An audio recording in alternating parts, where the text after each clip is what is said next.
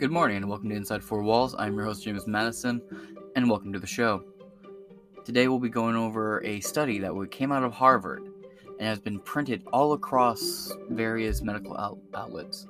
But we'll be reading from perhaps the most, credible. I really don't have much faith in the NIH, but the NIH published this Harvard paper, gave it 2 thumbs up and said this is accurate as hell. But you will not see this Harvard study that has been signed off and approved by, the National Institute of Health, a government body, published anywhere else. You will not see it talked about on mainstream media outside of maybe Fox News with Tucker Carlson or something like that. But you will not see Joe Biden or any of them address it. Now, if somebody questions Jen Psaki on it, then you might get some sort of throwaway circle back response. But today we'll be reading increases in COVID-19 are unrelated to levels of vaccination across 68 countries and 2,947 counties in the United States. That being said, welcome to the 8 o'clock upload. Without any further ado, let's get right into it. So again, this article, increases in COVID-19 are unrelated to levels of vaccination across 68 countries and 2,947 counties in the United States. This has also been published in the United States National Library of Medicine and National Institutes of Health, as well as having multiple sign-offs from various other people, including Natural Health Alliance and many, many more. Perhaps this article will mention it. I personally found this through Jimmy Dore. He did quite a good segment on it, and I thought it would be very fitting to read about it here. It also has gone through the CDC, as well. This particular article is written by Earl J. Epidemiol. I'm sure I did not say that last name right. My apologies. So, let's get into it. Vaccines currently are the primary mitigation strategy to combat COVID-19 around the world. For instance, the narrative related to the ongoing surge of new cases in the United States is argued to be driven by areas with low vaccination rates. A similar narrative also has been observed in countries such as Germany and the United Kingdom. At the same time, Israel was hailed for its swift and high rates of vaccinations, has seen a substantial resurgence of COVID-19 cases. Yes, this is something that you regular listeners of the show will remember we covered a little over 2 months ago now on the show, where Israel was the most vaccinated population on the planet. And then they were hit the hardest by COVID. That prompted them to do a study that we covered very in depth on this show, where they talked about how the strongest immunity to COVID-19 are people who already had COVID-19. They state without any doubt or question that natural immunity is far more effective than the vaccine, and they cite many reasons for that. One being the vaccine degrades in your body over time, meaning it becomes ineffective rapidly. You have 3 to 4 months tops before you need a booster. That's why just in this year alone, we went from having 1 shot to 2 shots to now 3 shots. And when you look at we're in the 9 months, January to here, I'm about being the 10th month, but we are in the 10th month now. So it checks out too. You have 3 to 4 months before your vaccine needs to be re-upped. But the Israel studies show that the two groups of people with the most immunity against COVID-19 were people who had already had COVID-19 with a natural immunity, or people who had had COVID and 1 shot of the vaccine. And they said the Pfizer-BioNTech vaccine, but perhaps we'll do another episode where we go into the massive recall on that. Let's continue. At the same time, Israel was hailed for its swift and high rates of vaccination, has also seen a substantial resurgence in COVID-19 cases.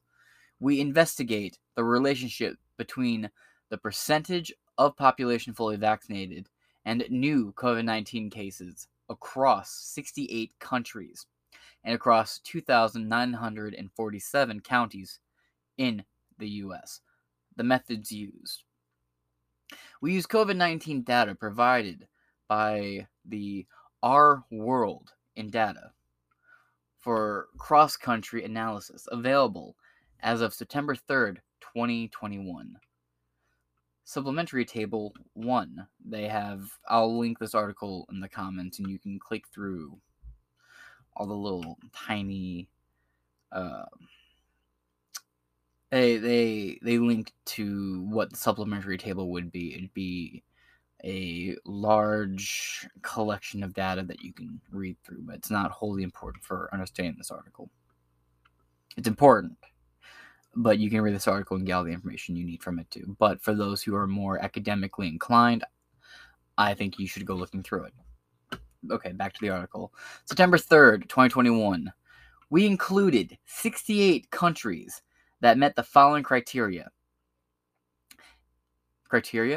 Had second dose vaccine data available, had COVID-19 cases data available, had a population data available, and the last update of data was within 3 days prior to or on September 3rd, 2021, and no later.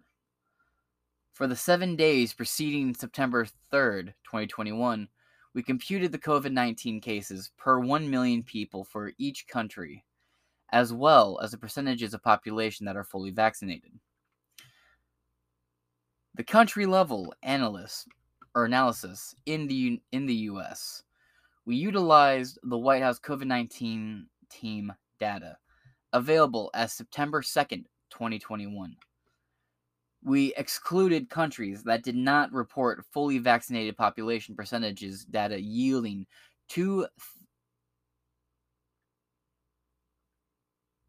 let me reread that.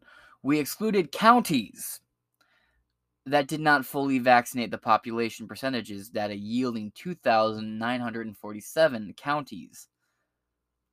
For the analysis, we computed the number and percentages of these counties that experienced an increase in COVID-19 cases by level and percentages of people fully vaccinated in each county.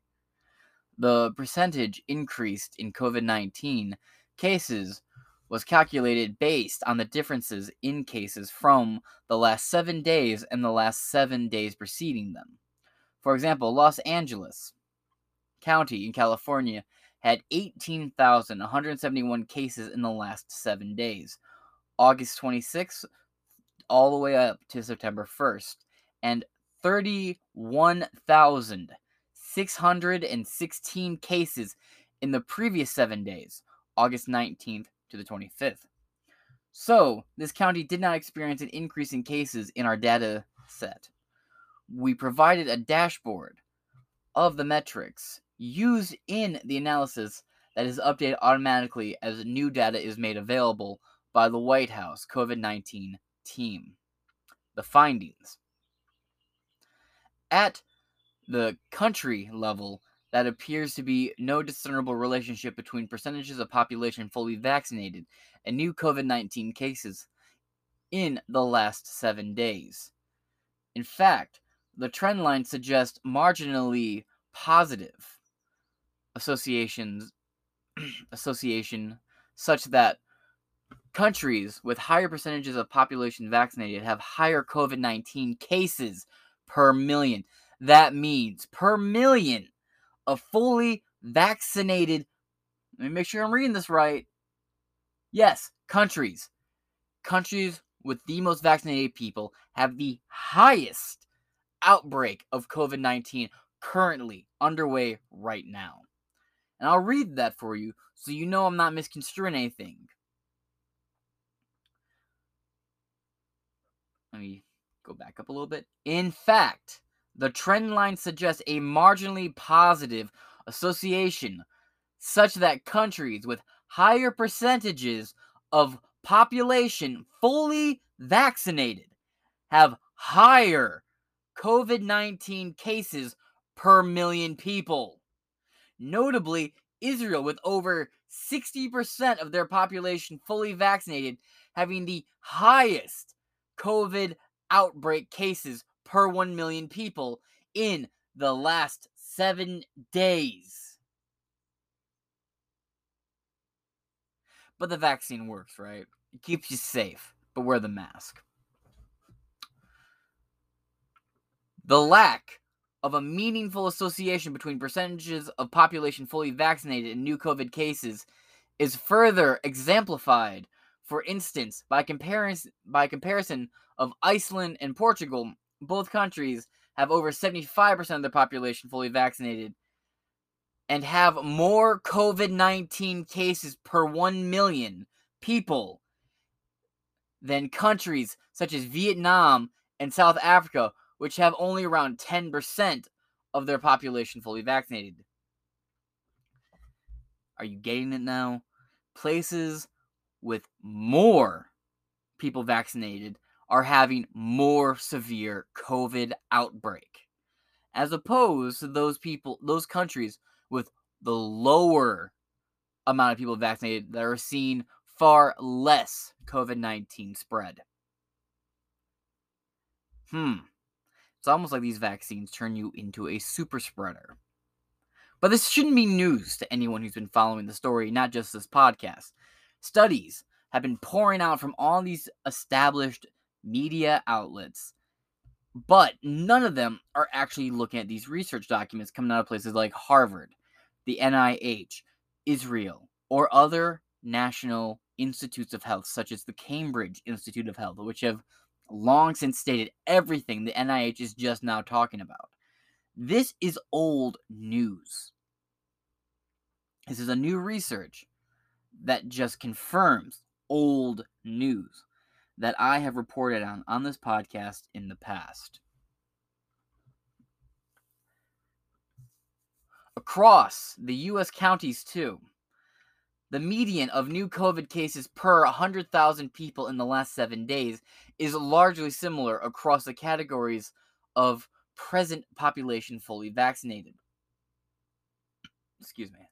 Notably, there is also substantial county variation in new COVID-19 cases within categories of percentages population fully vaccinated. There also appears to be no significant signaling of COVID-19 cases decreasing with higher percentages of population fully vaccinated. Again, there also appears to be no significant signaling of COVID-19 cases decreasing with higher percentages of population fully vaccinated. Meaning all these places with more people vaccinated are not showing any changes of people who go to the hospital and are testing positive. But that's not stopping a government from trying to rule by decree that everyone needs to be vaccinated.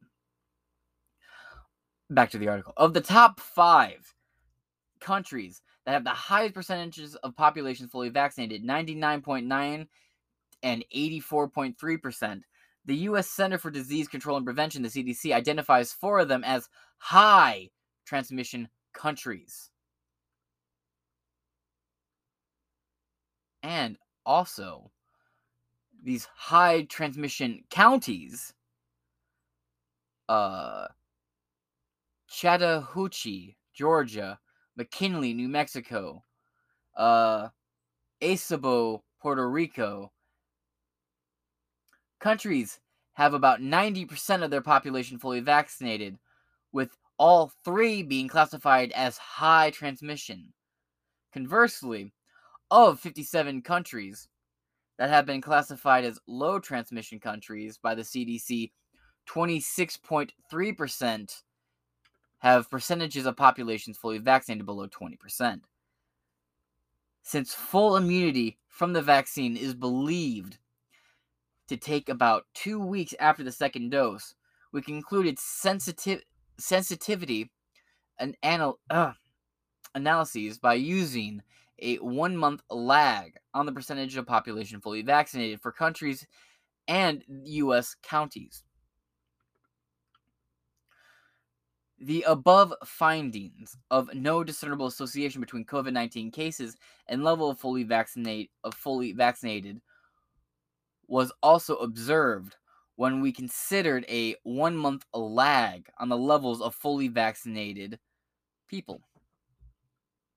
We should note that the CDC case data is of confirmed cases, which is functioning of both supply and demand, e.g., variation in testing capacities or reporting practices, and variation in people's decision to go get tested.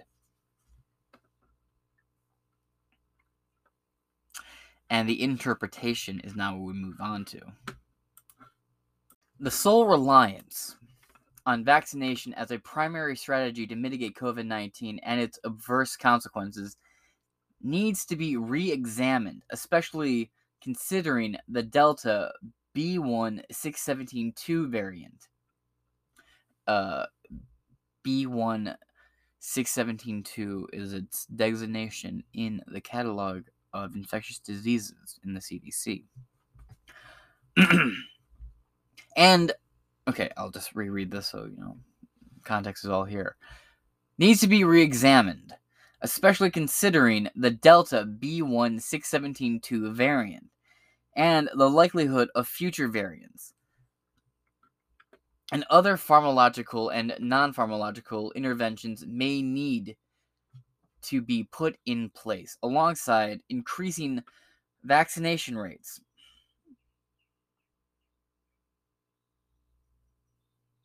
This is where the CDC's and the NIH is talking, isn't it? Because literally everything we just read before says the vaccine is making no difference, and now they're saying people need to go get vaccinated even more so.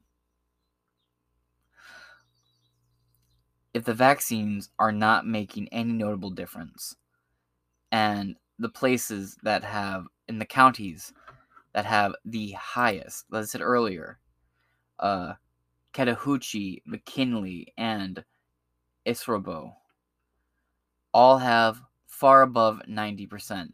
In fact, it was 90 to 99% of its population were vaccinated, but these are the three super spreader hotspots of COVID-19 recognized by the CDC and the WHO, as well as the NIH. Yet, with them having nearly 100% of their population vaccinated, they are having the most hospitalizations and severe consequences of COVID-19 right now. And where the CDC is going over this Harvard study, that this all came from a Harvard study, mind you. All the data we read is from the Harvard study. The CDC is writing about that. But my question is, if this is a pandemic of the unvaccinated, then why, oh why, are all the countries in the world and all the counties in the U.S. that have the highest percentage of vaccination rates seeing the biggest surge in COVID-19 and hospitalizations from COVID-19 right now? Because I'm telling you right now, if the rates of vaccination are in the high 90s in these places, yet they're still seeing people hospitalized from severe COVID, not just COVID-19, but severe COVID, then why should anybody go get vaccinated? Again, let me put on my Tim Pool beanie here. I'm not Viva Fry. I don't have a full fucking mask to put on for you. As funny as that was. Did you see that? It's hilarious. You need to talk to your medical professional and make sure you are getting a medical opinion, not a political opinion. And there's certain key phrases you need to look out for when your doctor prescribes you anything, especially something like the COVID vaccine. Because we've seen, it's unfortunate, but this pandemic was heavily politicized. The former president did everything he could to keep America as safe as possible. I disagree with a large number of the precautions Trump took, but the fact that Trump did anything sparked so many media outlets to either play hardcore defense of his actions or hardcore demonization of him. And the vaccine was used as a political tool in the elections. Right? Trump was talking about how, I'm getting this vaccine out. This vaccine is going to be done. It's going to be great. It's out there. Everybody should go get it. And then when Biden, Kamala Harris, and these other people were running for office, they're like, we do not trust any vaccine made by or under this administration. We will never take it. And yet the same people saying all that about the vaccine and how they would never take it are now the ones demanding that you take the vaccine. This has been disgustingly politicized. And I really don't know where we go from here. In the same report where the CDC and the WHO and the NIH have all confirmed that vaccines have not made any difference, and the studies show that it could have actually made COVID spread even worse than it was prior to getting vaccinated in these places. Yet after all that reading and all that study and everything the CDC has just said, or the NIH in this case has just said, they are now saying we need to increase the rates of vaccinations. But why? If there is no visible difference and it shows no signs of making any improvement, then why in God's green name would we want to take it? I'm not vaccinated. I'm currently getting ready to leave the current job I have right now over a vaccine mandate. And I'm happy to say that in solidarity with people who are unvaccinated, I have 2 co-workers who are actively resigning and leaving because they do not support the mandate, despite them being fully vaccinated. And I think employers right now, especially right now, that are demanding their employees be vaccinated or quit are pathetic pussies. There hasn't been no executive order signed demanding people with 100 staff or more be vaccinated.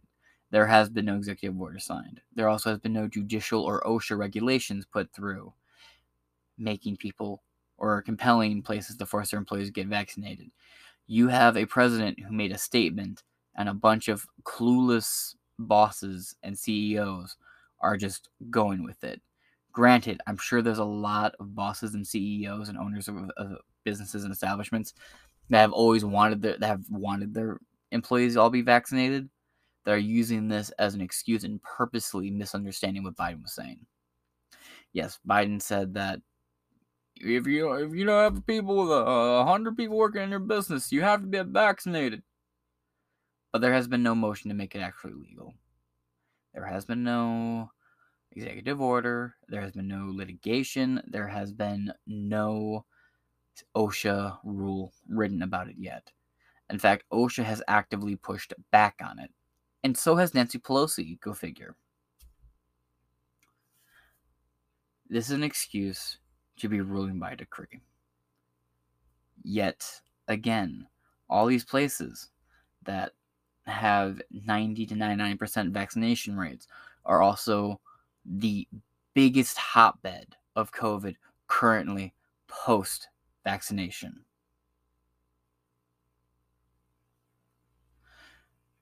Do what you think is right for you, but I do not believe this vaccine is right for anyone at all. And I have another article to read for you guys after we get done with this one. We'll get to it.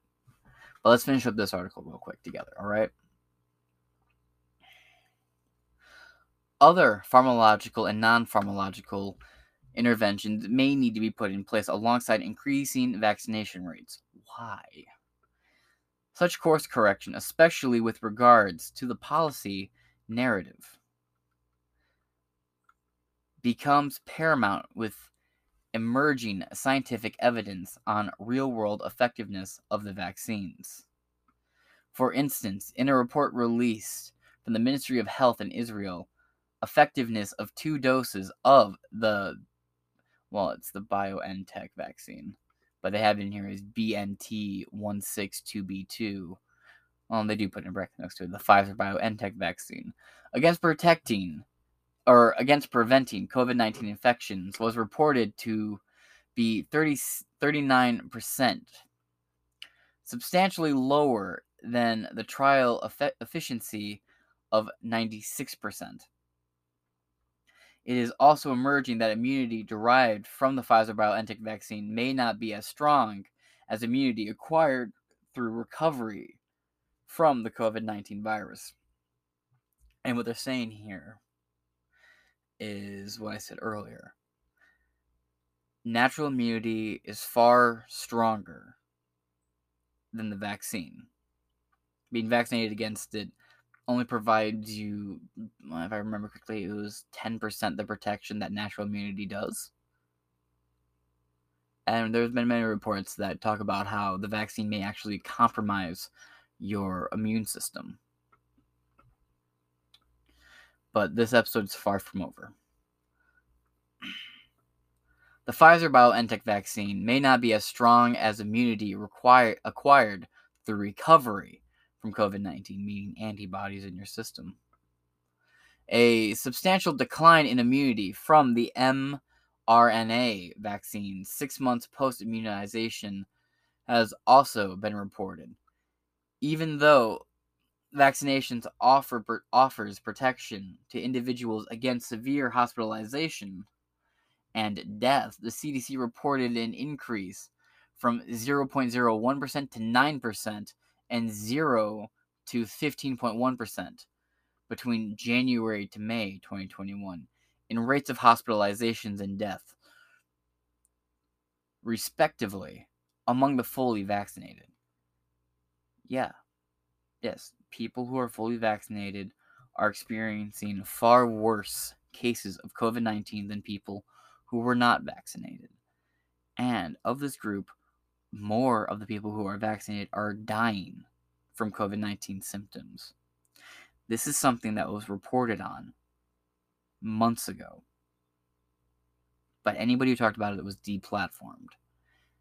Anyone with any sizable following, I should say, was deplatformed. Steven Crowder, for example, got multiple strikes for actually going over the study we just read a little bit of.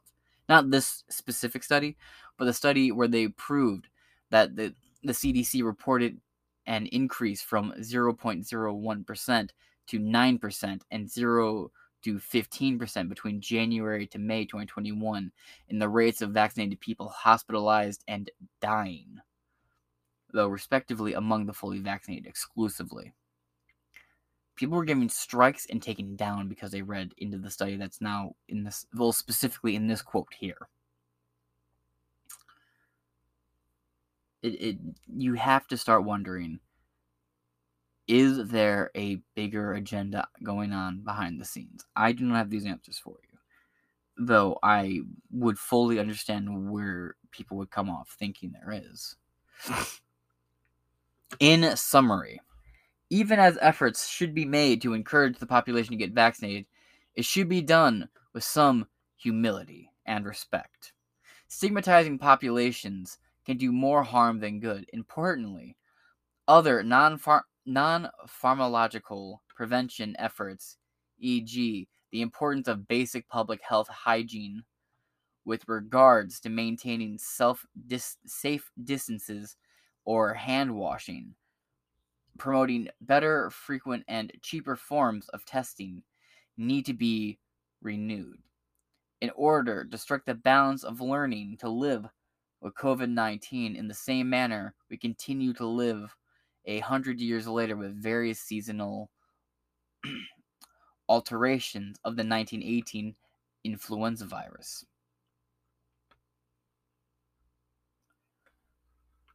So, that brings us to the end of this very specific part of today's episode. And I'm willing to bet that it's a pretty safe bet that you're not going to see the U.S. government follow the science. Yet, much like the people who put masks on their children, they will claim that they're just following the science. And a little personal anecdotal thing here from me.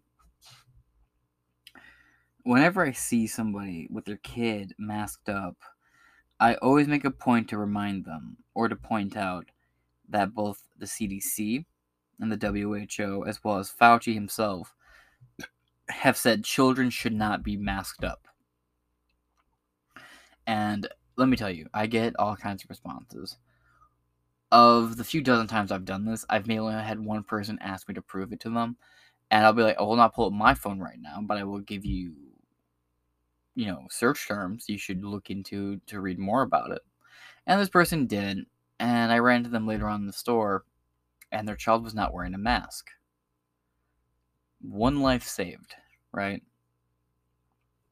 But I do get various things from parents telling me I should mind my own business, and when a parent with their kid all masked up tells me to mind my own business, it is like it's like, let's say, and you can say this is not comparable, I think it's fully comparable. I'm in a store and I see a dad just punching his kid repeatedly in the face, and I say, hey, that's not very healthy for the kid, and the dad says, mind your own business. Well, I'm here watching you abuse your child. If I have to sit here and see this uncomfortable scene of child abuse, it is now my business, and I will step up and say something. I'm also somebody that when I see a super obese child begging his mom for McDonald's, I will actively say that's probably not the best idea, kid. Is it mean? Yes, but is it out of a place of concern for that child's health? Abso-fucking-lutely. But as I was saying, you will not see this government follow the science. If anything, it boils down to the old adage. I believe this is a quote from Hillary Clinton herself.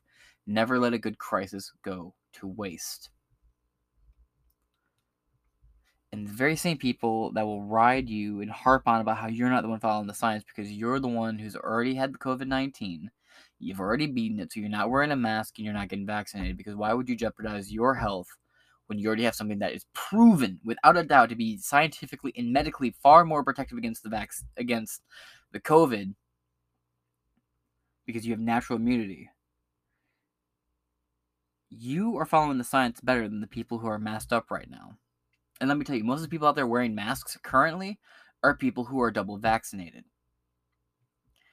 On some level, I have to believe that they do not believe the vaccine is helping them. Because if you really believe the vaccine is helping you, then why are you masked up? Why are you double and sometimes triple masked? But that being said, I have one more article I want to read for you, and then I want to end today's episode with for me a video, but for you audio, of a doctor speaking up against what's going on right now. Not necessarily saying you shouldn't be vaccinated, but going over the fact that some 90 to 95% of vaccinations given out are given out incorrectly.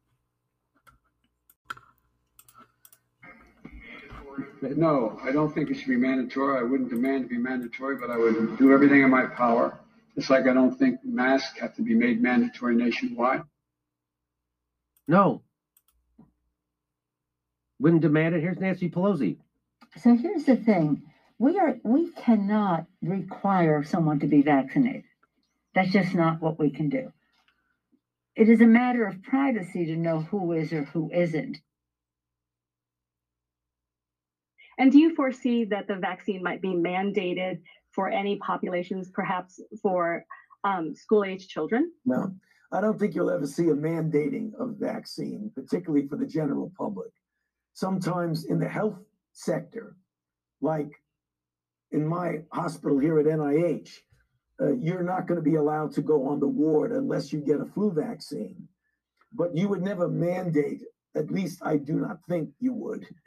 I'd be pretty surprised if you mandated it for any element of the general public. Now, as a primary care physician myself, who's had many conversations around vaccine safety with patients, I'm curious, what's our contingency plan for people who might refuse the vaccine? Well, I mean, they have every right to refuse vaccine. I don't think you need a contingency plan. If someone... Well, what we would do with this contingency plan is we would fucking fire them, and how dare they not get vaccinated. The contingency, and what's funny is that was Joe Biden, Nancy Pelosi, and Dr. Fauci all saying that there would be no mandate. None whatsoever. Every one of those clips was from the month of August of 2020. Nancy Pelosi, and we've played the Nancy Pelosi clip on this show multiple times, where she has said, we don't have the ability, it's not in our purview or our ability to make a vaccine mandate. Joe Biden said the same thing. He said, we can't make a vaccine mandate. And Dr. Fauci said, there is no reason or means in which you should do one. Now, all three of these people have come out and said, well, except for Nancy Pelosi, weirdly enough, but Dr. Fauci and Biden have all come out and said multiple times, oh, you need to get vaccinated or else. And they're all saying a different tune in the past. Then again, in the past, they're also saying we will never take the Trump vaccine. Now they're forcing people to take the Trump vaccine. Go figure. And yes, some people are like, I hate that you call it the Trump vaccine. Operation Warp Speed was his. He himself takes credit for the vaccine all the time. If the big man himself will take the vaccine, will take credit for making the vaccine, I can call it the Trump vaccine. But let's move on to the next article. But let's pull it back a little. When you say COVID vaccine, people will automatically assume you're talking about shots and injections. But what if I told you that there's an alternative? A different path. No, I'm not talking about ivermectin. No, I'm not talking about hydroxychloroquine. I am talking about a new capsule out there. A new anti-COVID capsule. Like Merck's new experimental pill to treat COVID-19 cuts the risk of hospitalization and death in half, the pharmaceutical company reports. The clinical trial is being stopped early. The drug maker plans to apply for emergency authorization as soon as possible. This isn't the full article we'll be reading. We'll just be reading part of it. There's a more important article we need to read on this. The United States, in this article, by the way, is in the Washington Post, and it's by Carolyn Y. Johnson. The United States moved a major step closer Friday to having an easy-to-take pill to treat COVID-19 available in the nation's medicine cabinet. With encouraging results released about the experimental drug, the pharmaceutical giant Merck announced that it has an international clinical trial. Its drug, molnupiravir, I definitely did not say that right, reduced the risk of hospitalizations and had by nearly half among the higher risk people diagnosed with mild or moderate illness.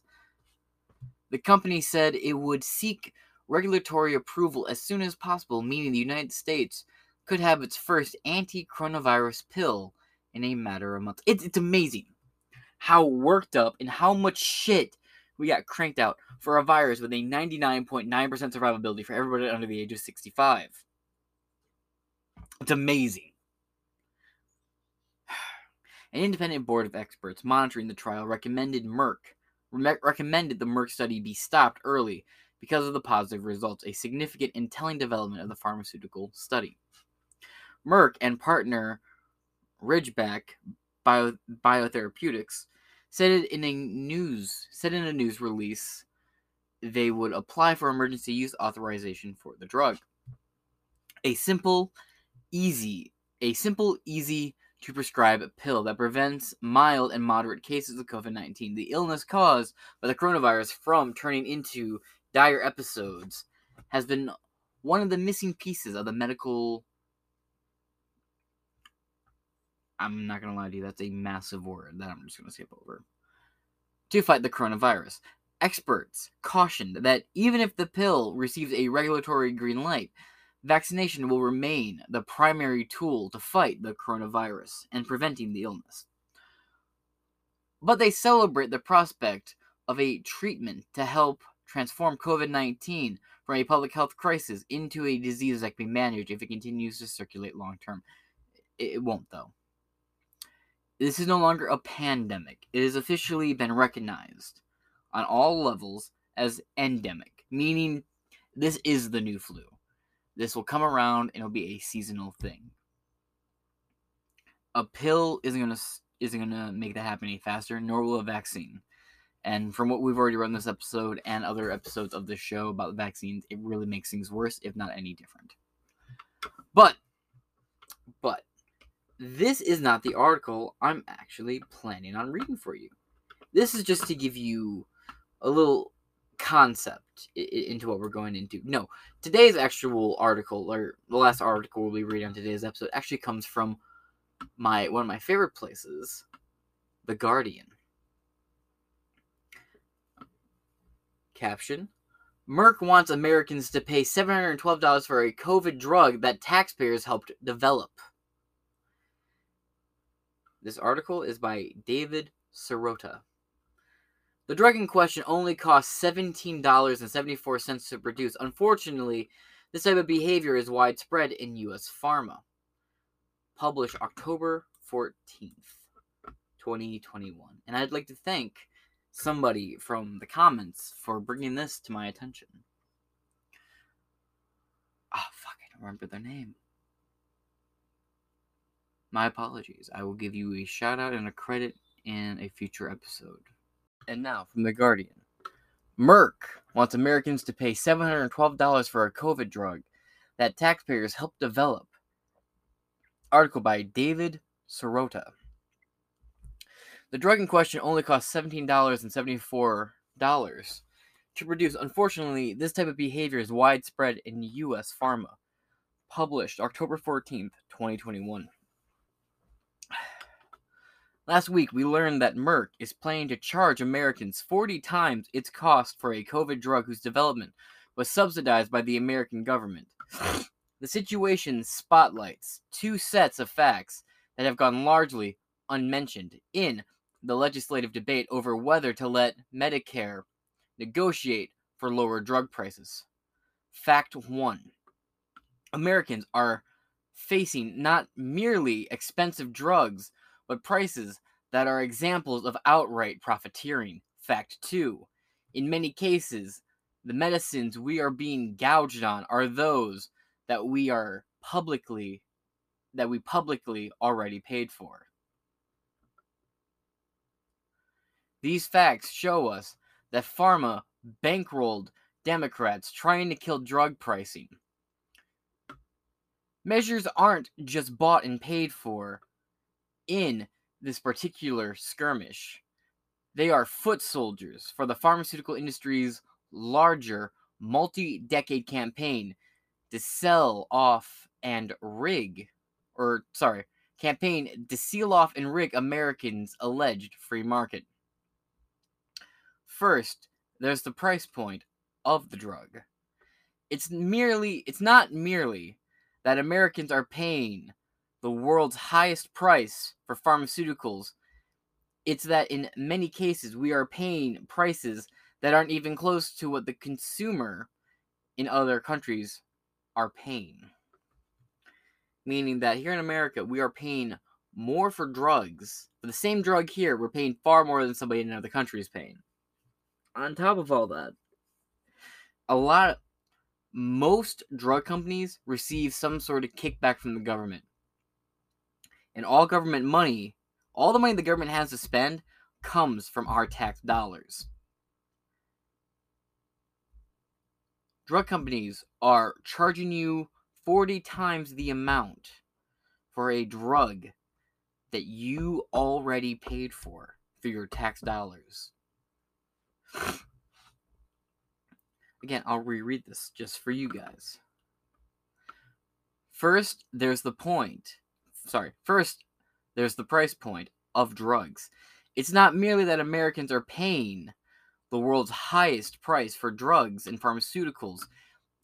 It's that in many cases, we are paying prices that aren't even close to what consumers in other countries pay.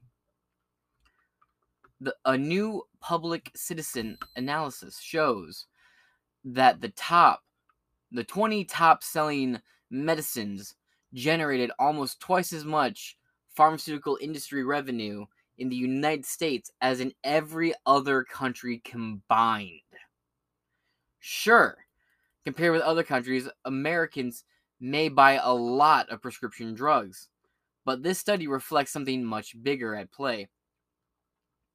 Pharma sculpted public policies that allow drug price levels to go beyond profit into profiteering.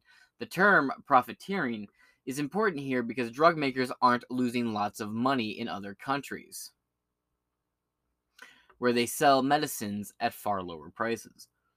Let's remember, pharmaceutical companies aren't altruistic charities that offer their product abroad at a loss. On the contrary, they are still making healthy profits at far lower world market prices. And, as The Intercept's Li Feng notes, we've read articles from Li Feng. He's the one who covered all the leaks out of Wuhan over the last year. He's done some good work on that too. They are making those healthy profits while bolstering an innovation and job growth in countries that have allowed their governments to use bulk purchasing power to negotiate lower prices. The same arrangement could happen in the United States. We could significantly reduce medicine prices, which would save Medicare and individual consumers hundreds of billions of dollars. And in the process, we would do little to significantly reduce pharmaceutical innovation. Indeed, a recent Congressional Budget Office study projected that even if profits on top drugs decreased by a whopping 25%, it would only result in a 0.5 average annual reduction in the number of new drugs entering the market over the next decade. The reason that reduction in new drugs would be so small to get the other inconvenience facts being left out of the conversation in Congress right now. For all the pharmaceutical industry's self-congratulatory rhetoric about its own innovations, the federal government uses your tax dollars to fund a lot of that innovation, research, and development. A study from the National Academy of Sciences, actually I believe they're very government funded in that group, but I'm not sure. Anyway, into the article. Well, the quote here is, all of this underscores how corrupt and insane the current conversation in Congress really is. A study, end quote. A study from the National Academy of Science tells that story. The federal government spent $100 billion to subsidize the research on every single one of the 200 plus drugs approved for sale in the United States between 2010 and 2016. Jesus. $100 billion to subsidize the research on every single one of the 200 plus drugs approved for sale in the United States between 2010 and 2016.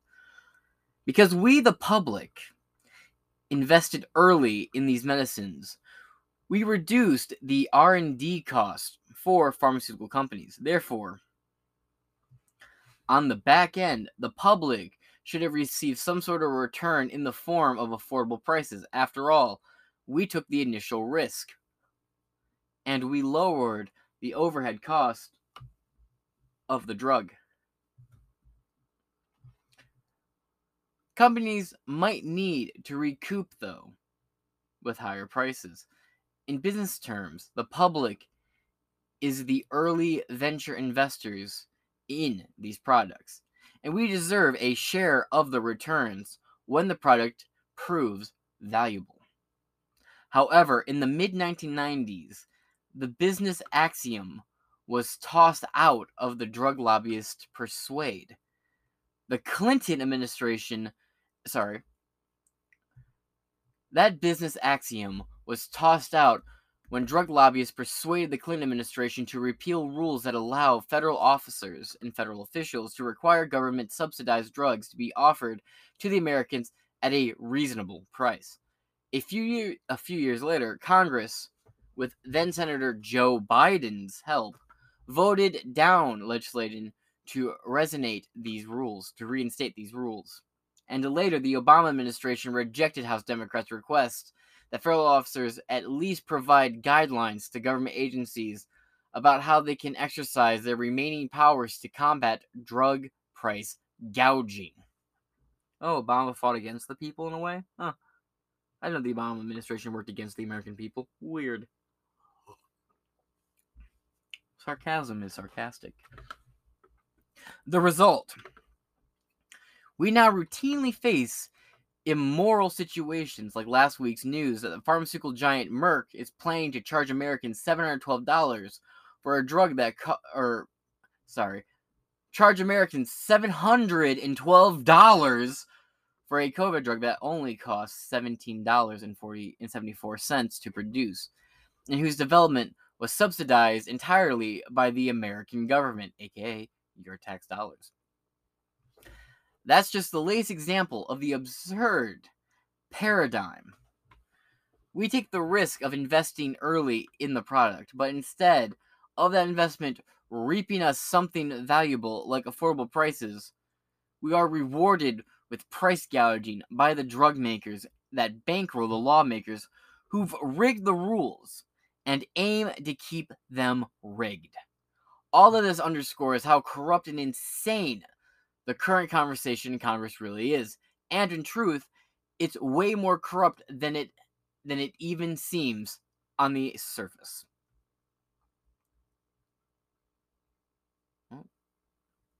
We aren't merely watching pharma bankrolled lawmakers try to stop Medicare from negotiating lower prices for drugs.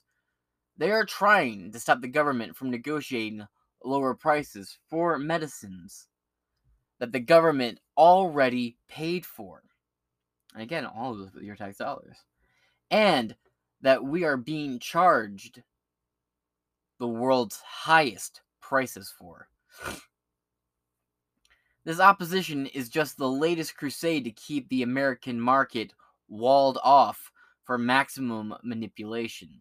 Laws written by drug lobbyists prohibit wholesalers from importing lower-priced medicines from other countries, give drug companies 20-year patents on government-subsidized medicines, preventing the government from requiring reasonable prices for drugs, and government pays for and blocks Medicare from using its bulk purchasing power to negotiate lower prices. That's not a free market. It's a top-down command economy perfectly calibrated for price gouging. And the pharmaceutical industry and its puppet politicians want to keep it that way. And again, this article was written by friend of the show, David Sirota. Well, when I say friend of the show, I mean someone I've read a lot of articles from. And now I want to end this episode with a video. I will be playing it in its entirety. It is from Dr. John Campbell. This man, me and him disagree politically on almost everything. He's also been a CNN and Fox contributor in the past. He's very driven by numbers and statistics when it comes to health and safety. And he is actually one of the leading experts on, well, when it comes to political talking pieces, he is one of the leading experts. In this video, I feel like he hits it right out the park, and it's something that more people need to be aware of. That being said, without any further ado, let's get right into this video. Playing now. Well, a warm welcome to this talk. Now, when you've watched this video, I'd like you to write to your MP or your representative in Parliament or something, because I'm just at a loss at what to do about this. And I think it's really important. I'm going to give evidence that we should be aspirating the needle before we give the injections. Basically, I think that most people in the UK and the United States are giving the vaccine injections wrongly. Now, what you should do when you're sticking a needle into a muscle, because it has to be an intramuscular injection, so the needle's not that quite big on the vaccine, but you stick it in, then you should hold it like that. And then what I always do is I draw back. And if you draw back blood, you know you're in a vessel, so you would pull it out and change the needle and get a different site. But that's not being done. Now, if that's not done, let me show you what can happen. So this is what can happen. So imagine you're giving the needle, you stick it into the muscle, and for just pure misfortune, you find you end up in a blood vessel. then when you draw, so if you draw back and you're in the muscle, then no blood will come out. But if you're in a blood vessel, then you draw back, and there you go. You know straight away you're in a blood vessel, and you know not to inject it, because you would then be giving this intravenously. That would be going straight into a vein, not into the muscle where it is supposed to go. So we're doing this wrong. Now, I'm going to be giving evidence for this today, and this really has to change. So I'm going to give evidence from this paper here. Now, do look at it for yourself. I always post the links, of course. Now, this is the name of the title here, intravenous injection of coronavirus disease. Now, this is with messenger RNA vaccines.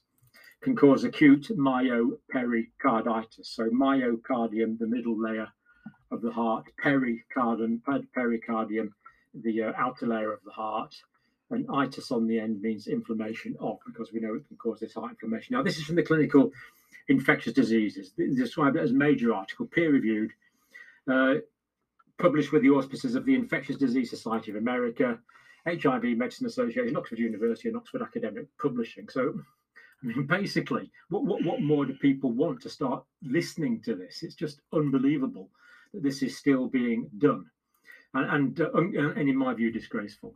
Now, let's get to the evidence, the background to this. Post-vaccination myocarditis and pericarditis reported after coronavirus mRNA vaccinations. And we also know that after the adenovirus vector vaccines, there's been this thrombosis, thromboembolism problem. And I believe that some of these cases have got the same origin. That is inadvertent intravascular administration, because people aren't drawing back. Now, I'm going to give the evidence for it. So the effects of accidental intravenous injection of this vaccine on the heart is unknown. Direct quote from the authors of this peer-reviewed published paper. Now, this study is done in mice. Now, to be fair, okay, mice aren't ideal, but you couldn't very well do this in humans. You couldn't line a load of people up and give a load of people the injection intramuscular. You're checking it was intramuscular by drawing back first and rolling the sleeve up in another bunch of people and giving it directly into a vein in the arm. That would be completely unethical to do in humans. I mean, a lot of people don't like doing it in mice, but this has been done in mice. So this is just new research published. So it's done in mice, comparing the difference between intramuscular and intravenous injection of vaccine.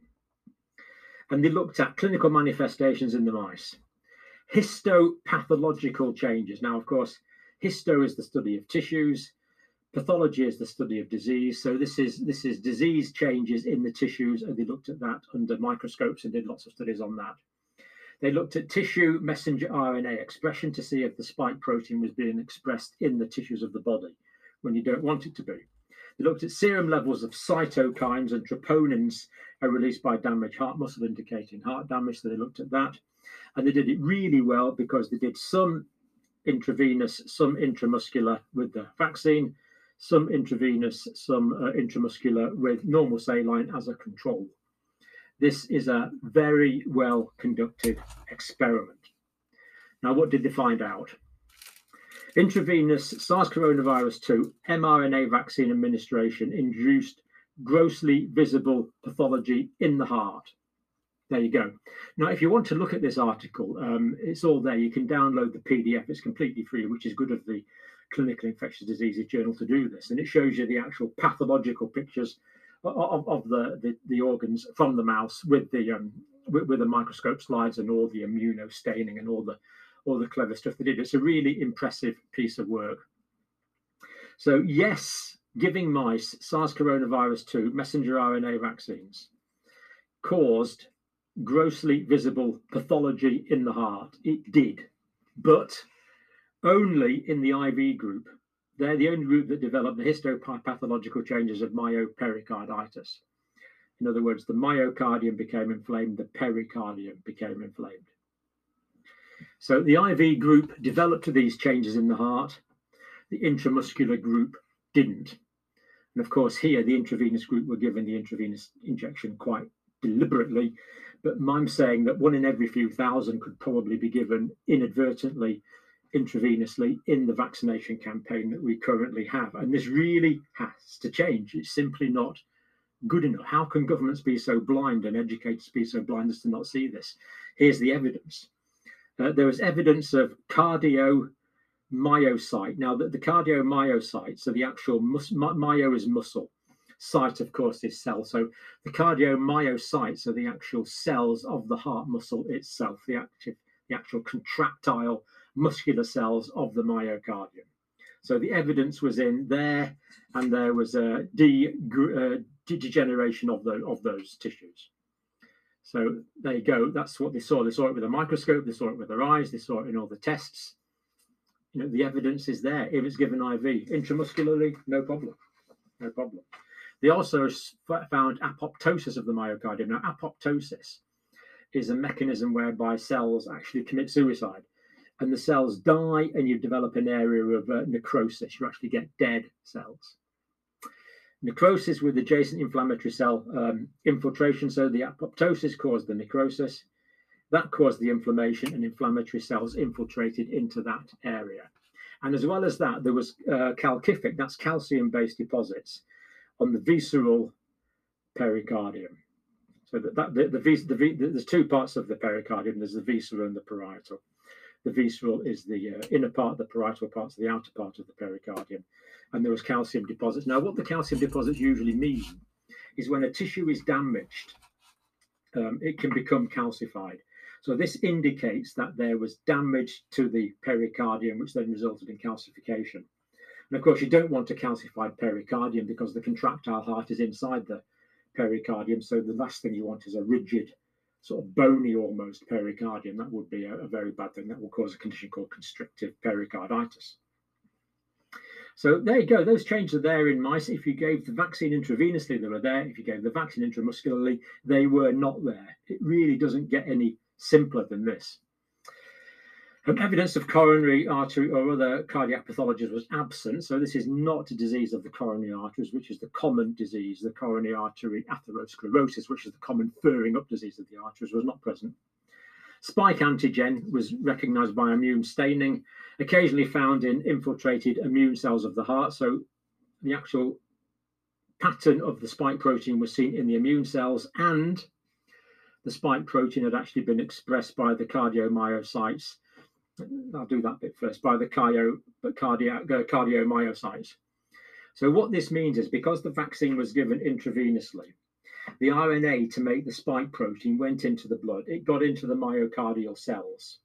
The spike protein RNA went into the myocardial cells. The myocardial cells produced the spike protein, expressed that to their cell surface. And of course, that's a foreign protein. So the body's immune cells said, oh, foreign protein there, and they attacked it, and they attacked the cell, and that's what caused the inflammation of the myocytes in the myocardium. All this should be happening and just giving you a bit of a sore arm, not a sore heart.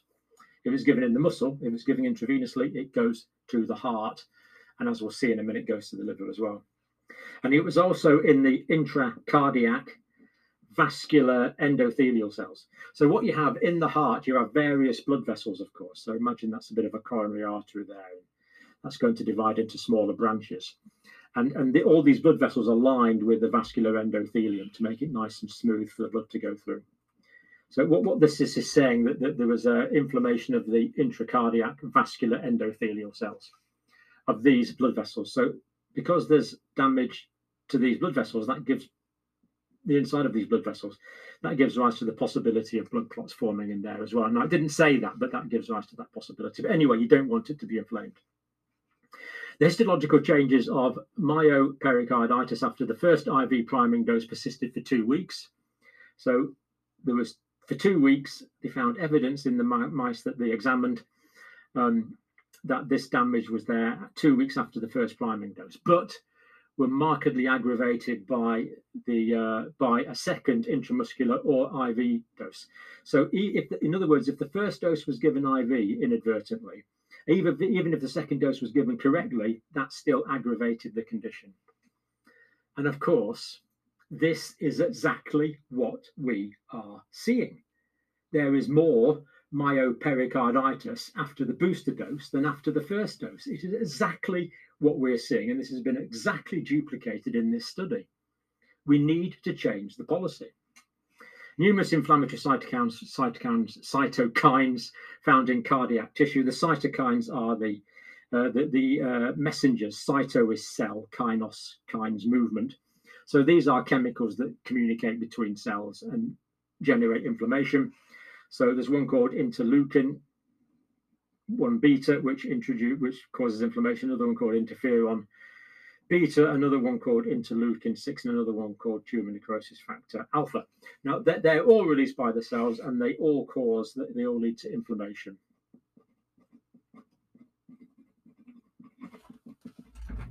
And you don't want an inflamed heart. But this was in the intravenous group, not in the intramuscular group. This is only if this was given intravenously. Compatible with the presence of myopericarditis in the intravenous group, just to spell it out, they said it twice. And they also saw ballooning, enlargement, degeneration of hepatocytes. Now, hepatocytes are in the liver. Now, we don't know of liver problems caused in humans, but it was noticed in the mice, so it could happen in humans as well. And also found in the IV group, not in the intramuscular group. All other organs appeared to be normal, which of course is exactly what we are seeing in humans after the mRNA vaccines. This is exactly what we're seeing. So what conclusions did they draw from this paper? This is in vivo evidence, in life evidence, that inadvertent intravenous injection of COVID-19 messenger ribonucleic acid vaccine may induce myopericarditis. There you go. I mean, it can't be any clearer. Brief withdrawal of syringe plunger to exclude blood aspiration may be one possible way to reduce such risk. Direct quote from the authors. Both Pfizer, BioNTech and Moderna have clearly stated that their vaccine should only be given via the intramuscular route, not the intravenous route. So why on earth are we not ensuring that the manufacturer's recommendations are obeyed? And it's done according to the manufacturer's guidelines, rather than giving the occasional intravenous injection by mistake. It's just completely unacceptable. Current CDC and WHO guidelines no longer recommend precautionary measures during the intramuscular vaccine administration. And I could add that the Green Book in the UK doesn't recommend it either. I'm not making this up. This is the CDC, the WHO, and the Green Book, the official government bodies that control vaccination in the United Kingdom, are saying, don't do your injections properly. Don't aspirate. They actually say, don't aspirate. It's unbelievable. This is just beyond my ability to comprehend, I'm afraid. Direct quote from the article, the CDC Pink Book 2020 and the WHO 2015 position paper have recommended against aspiration prior to vaccination so as to minimize pain. Is there a rationale for that? I think that is completely, utterly wrong. Now, this article also said that, of course, we're giving the vaccine into the deltoid muscle up here, but from the deltoid muscle into the lymphatics under the axillary lymph nodes there's a pretty direct communication from there. Whereas if you give it into the vastus lateralis muscle, that's the thigh muscle up there, into that thigh muscle, and it's got to go through quite a lot more lymphatics to get into the blood. So they think that giving it into the vastus lateralis, into the upper outer aspect of the thigh, might be better. They're not sure about that, but they say that's a possibility. So worth considering. Our study indicates that intravenous injection of the vaccine might partly contribute to this clinical phenotype. So they're being very cautious. Clinical phenotype means what's going wrong with the heart and the liver, thus warranting a reconsideration of the practice of intramuscular injection without aspiration. Again, they're putting this very clinically, but that's a direct quote from the paper. If it's in italics, it's a direct quote, which carries an inadvertent risk of intravenous injection. So there we go. Case proved in mice. And of course, mice and mammals are exactly the same as we are. We really need to change this practice. Now, in terms of the adenovirus vector vaccines, the Janssen, Johnson & Johnson, the Oxford, AstraZeneca, we've looked at this in detail before, but the same is true. It should be given intramuscularly, not intravenous. Now, what we've looked at before from this paper, we looked at this in some detail about 6 weeks ago, I think it was now. But again, it's all there. Download the PDF, check it out for yourself, make sure I'm not making it up. Thrombocytopenia. So the thrombocytopenia, of course, remember, is the low levels of thrombocytes in the blood. In mice reported in 2006, this has been noted in 2006, published in the journal Blood. All mice received virus through a single tail vein injection. Thrombocytopenia has been consistently reported following the administration of adenoviral gene transfer vectors if it's intravenous. So in other words, the complications, or some of the complications that we're seeing from the adenovirus vector vaccines in terms of thrombocytopenia and thrombosis could also be caused by inadvertent intravenous administration. Now, I started this by saying, can you write to your MP or something? Because I've tried, and I'm just at my wit's end with this. I really don't know where to take it next. So I've got this letter. This letter here is from my MP. Kindly passed it on. Dear John, writing back to me, thank you for your correspondence, etc. Has passed it on to various people. And anyway, this letter ended up with Nadeem Zahawi, the vaccine minister. That's where it ended up. And he basically says, I've nothing to worry about. So here we go. From the reports of major thrombosis and concurrent thrombocytopenia, and this was back in the day talking about the, this is when I first wrote in about the adenovirus vector vaccines, but we now know the same is true for the messenger RNA vaccines. We've not been able to identify any evidence of association with errors in administration in the UK cases. Well, of course you're not, because if you get it wrong, you don't know, because you stick the needle in, you inject it, and you pull the needle out, and you haven't got a clue. Let me say that again. You haven't got a clue whether it's gone into a muscle or a vein. So, of course, you don't know if you've got it wrong. It's not as if you say, oops, got that one wrong, better go and report that. No, you would simply never know. So this is just poppycock, what Nadeem Zahawi's person has written here. It's just... The very rare clotting condition reported following the administration of the University of Oxford vaccine is thought to be due to an immunological mechanism rather than the way in which the vaccine is given. That's their opinion. But they don't give any evidence for that. I think part of it's due to the intravenous administration. Guidelines published from Public Health England states there is no need to pull back on the plunger, aspirate before the plunger is depressed to release the vaccine into the muscle. Well, hopefully into the muscle, because there are no large blood vessels at the recommended injection site. Now, this just beggars credulity. Let me just tell you what they've said here. Basically, they've said that this muscle, there's no blood vessels going to this muscle. It doesn't have a blood supply. Now, if you get an elastic band and tie it around your finger and cut off the blood supply, it will go red, it will go white, then red, then it will go mottled, then it will go purple. Then after a few days, it will turn black, and then it will drop off. It'll die. It's called necrosis. You know, the idea that a minister of the realm is writing to me saying that there's no significant blood vessels in a muscle. It's just unbelievable. A muscle is a living tissue, therefore it's got a good blood supply. I mean, why don't these people realize that? You understand this, and most of you aren't clinicians. You know, why don't they get this? It's just don't want that one. That one. There we go. Right. Well, anyway, the rest of it's just blur. But anyway, so basically, I'm not knocking Nadeem Zahawi. He's just a politician. But he should be advised. Well, I am really, because we need more doctors and scientists as politicians. I don't know what Mr. Zahawi is before he was a politician. He might have been. I'm pretty sure he wasn't a doctor or a scientist. But there you go. People, politicians that were doctors and scientists tend to understand this stuff. But there's very few of them. So there we go. I understand it now. You understand it now, but our governments don't. If you can think of something to do, please do, because I mean, why don't we do it properly?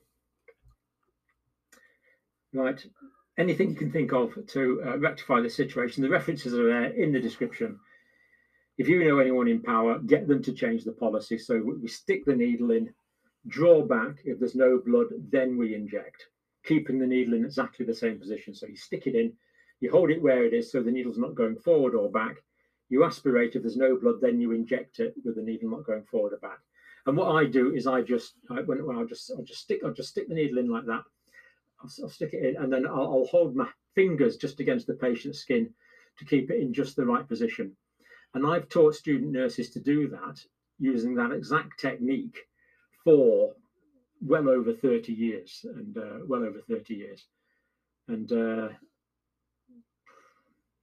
Now the CDC, WHO, and public health things say you don't need to bother doing it. If you can think of anything, please do. Thank you for listening.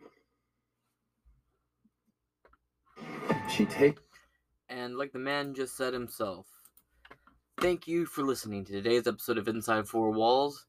I know this episode's going out about 8:40 today. I'm sorry about the delay. The 1 o'clock upload will be there with a hopefully 5 o'clock Let's Chat episode. That being said, thank you for spending your morning here with me on the Inside Four Walls podcast. I've been your host, James Madison, wishing you a great rest of your morning.